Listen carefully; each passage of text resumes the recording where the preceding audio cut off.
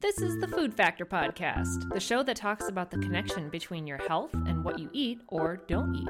I'm your host, Stephanie Mahacek, clinical nutritionist, health coach, science nerd, perma student, and mother of 4.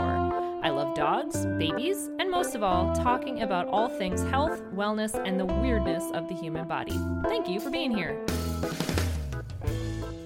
Hello, welcome back to another episode of the Food Factor Podcast. I am so thrilled that you are here. I am looking forward to this conversation so much. A lot of people know that I absolutely love talking about digestion, and this episode today is all about how to get your digestion back on track. So whether you are constantly or chronically having digestive issues, or maybe you just have them every now and then, you're wanting to avoid some of them in the future, we're going to talk about some of those things. And I am so eager to get started. So let's do that. So again, you may or may not know that I have a special love for digestion. I love talking about our digestive system so much, so much. In fact, it's actually rare to have a day go by where I don't ask someone, whether it's my kids, clients, friends, random people I meet, all about their bowel habits. I'm only slightly kidding about the random people. I did get into a digestion conversation with a stranger at the grocery store once, but that's, neither here nor there.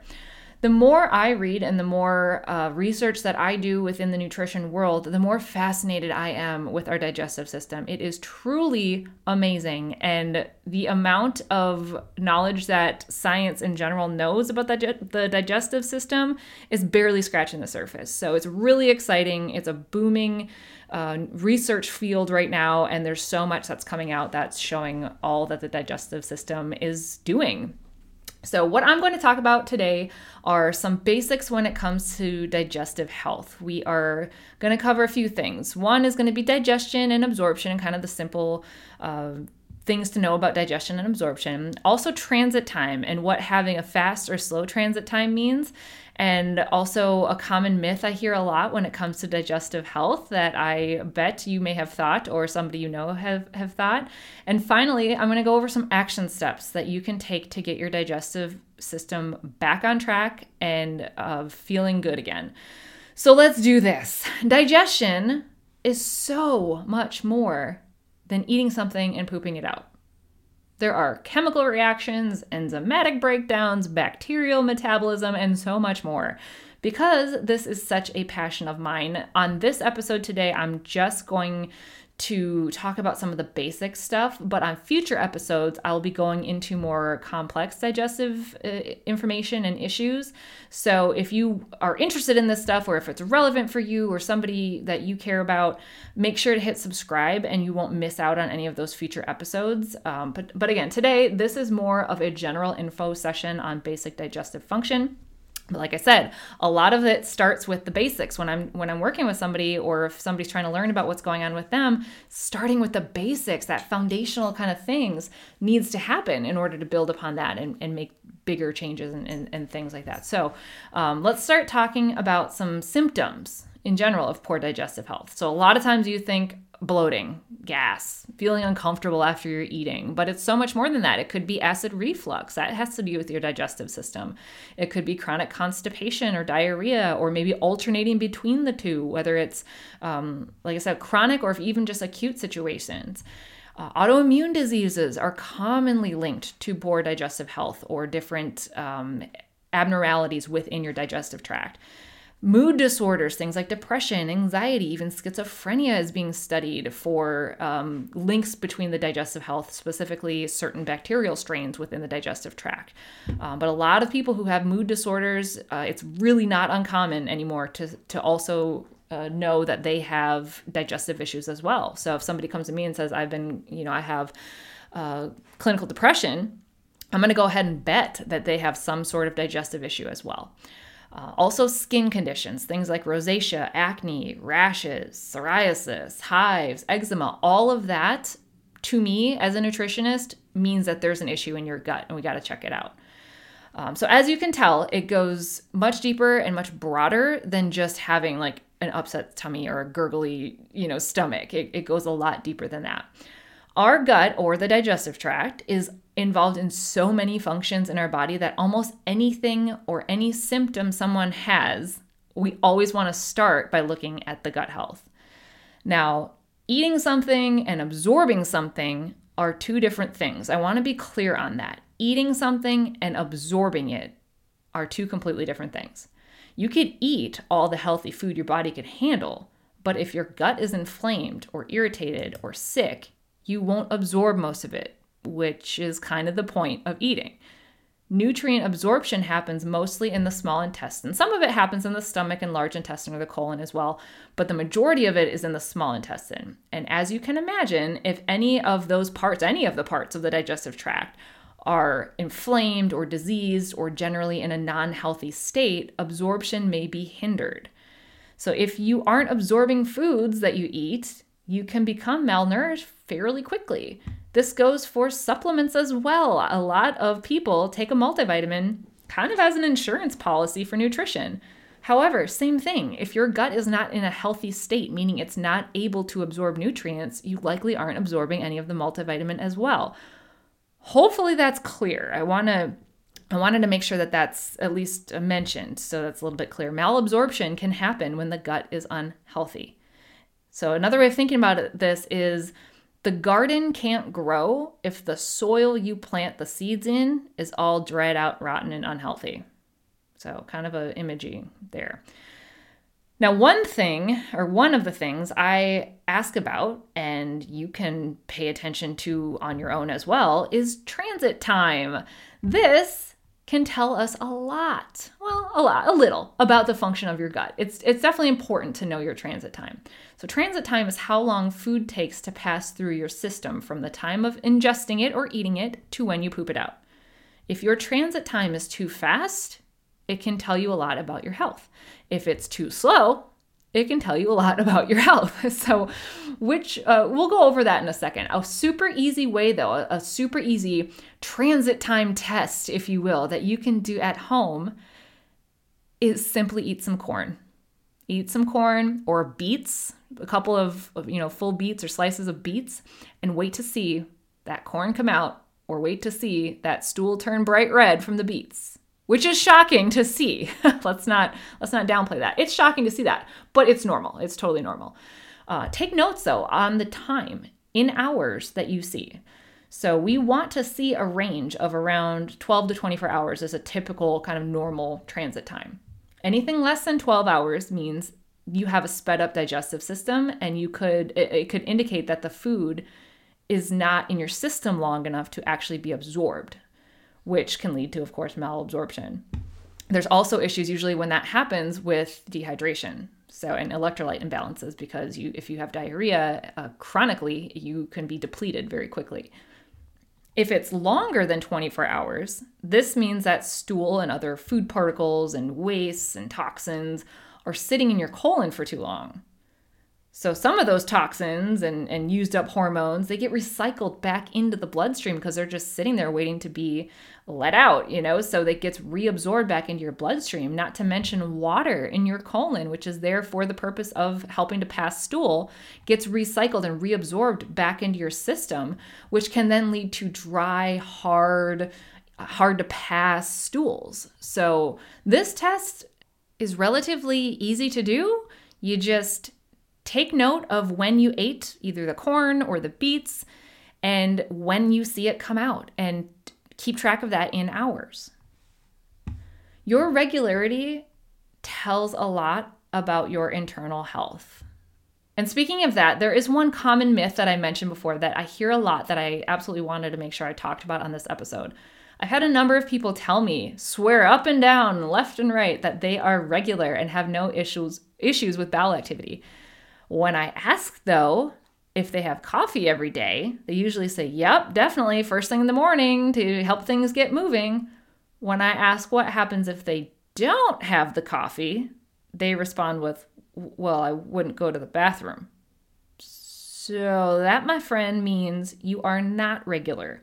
If you have to use a product of some sort to be regular, then you aren't regular and something needs to be adjusted. So let's jump into that part of it now. For one, let's talk about the foods that are more constipating.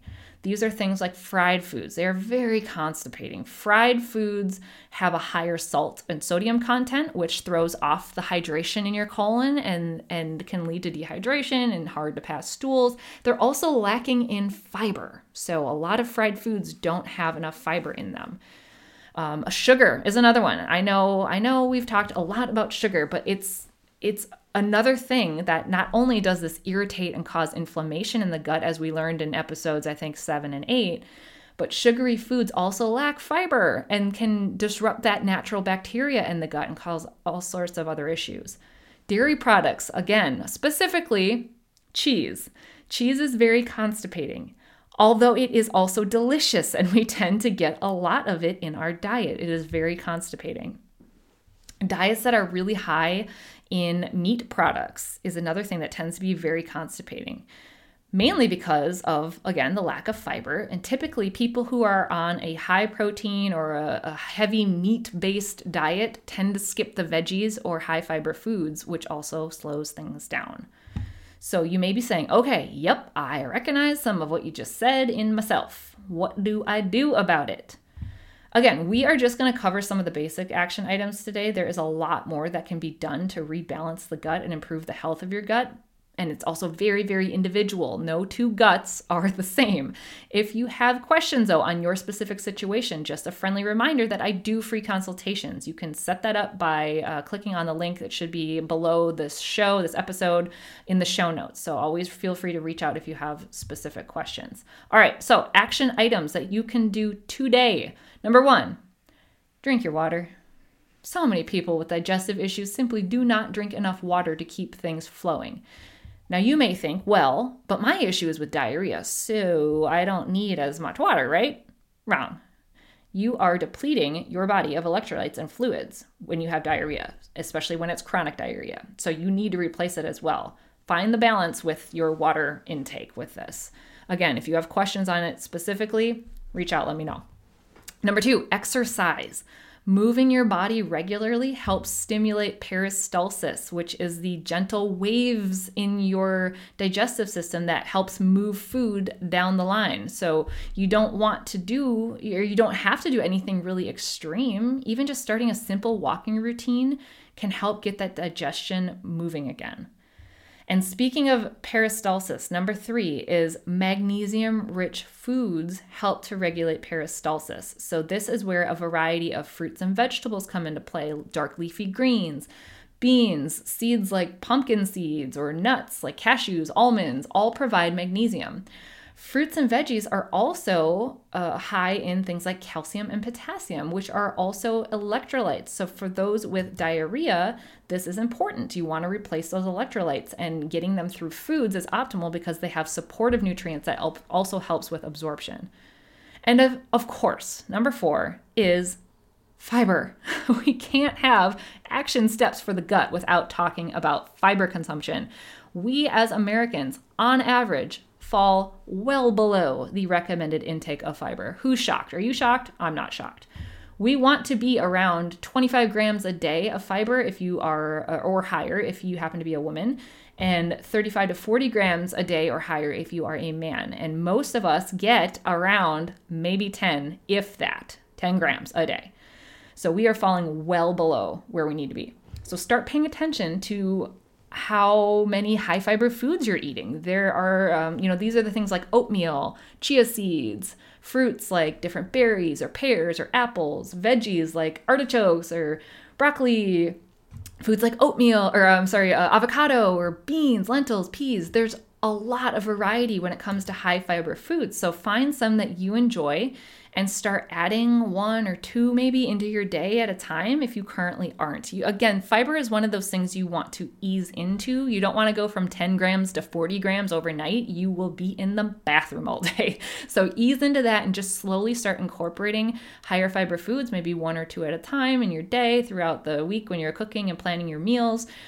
Get some of those in as well. Again, they don't have to be really extreme or anything. You just want to make sure that you're starting to incorporate more of those. And you may be asking if fiber supplements are a good idea. Again, same as the coffee example. If you have to rely on a product consistently to keep you regular, then you don't have healthy bowel habits. Of course, now these supplements are useful for certain situations in the short term for those people who have a suspected bowel obstruction, if you're given one by your doctor, or postpartum women sometimes are given a fiber supplement or a stool softener. But the need for the long-term use of them means your body is not in a state of balance and you need to figure out why. So your action steps for this week is to assess your digestive health. Try out that transit time test. You can share your results on social media if you want. I don't know, share it with a friend and see what yours is. See what your transit time is. Are there other areas of digestion that concern you? If so, how does what we just went over apply to you? Maybe transit time isn't your deal, isn't an issue for you, but maybe bloating is, or maybe eczema is, or something else. Start with the basics. If the basics that we went over aren't helping, let's dig deeper. There's something else that's the issue. So hopefully after this episode, you can take a few things that we discussed and reflect on them in your own life. And remember, it's not a matter of that old saying of you are what you eat. Instead, you are what you absorb. Have a great rest of the week, and please reach out if you have any questions. Thank you so much for pressing play today and listening. I hope you have a wonderful day.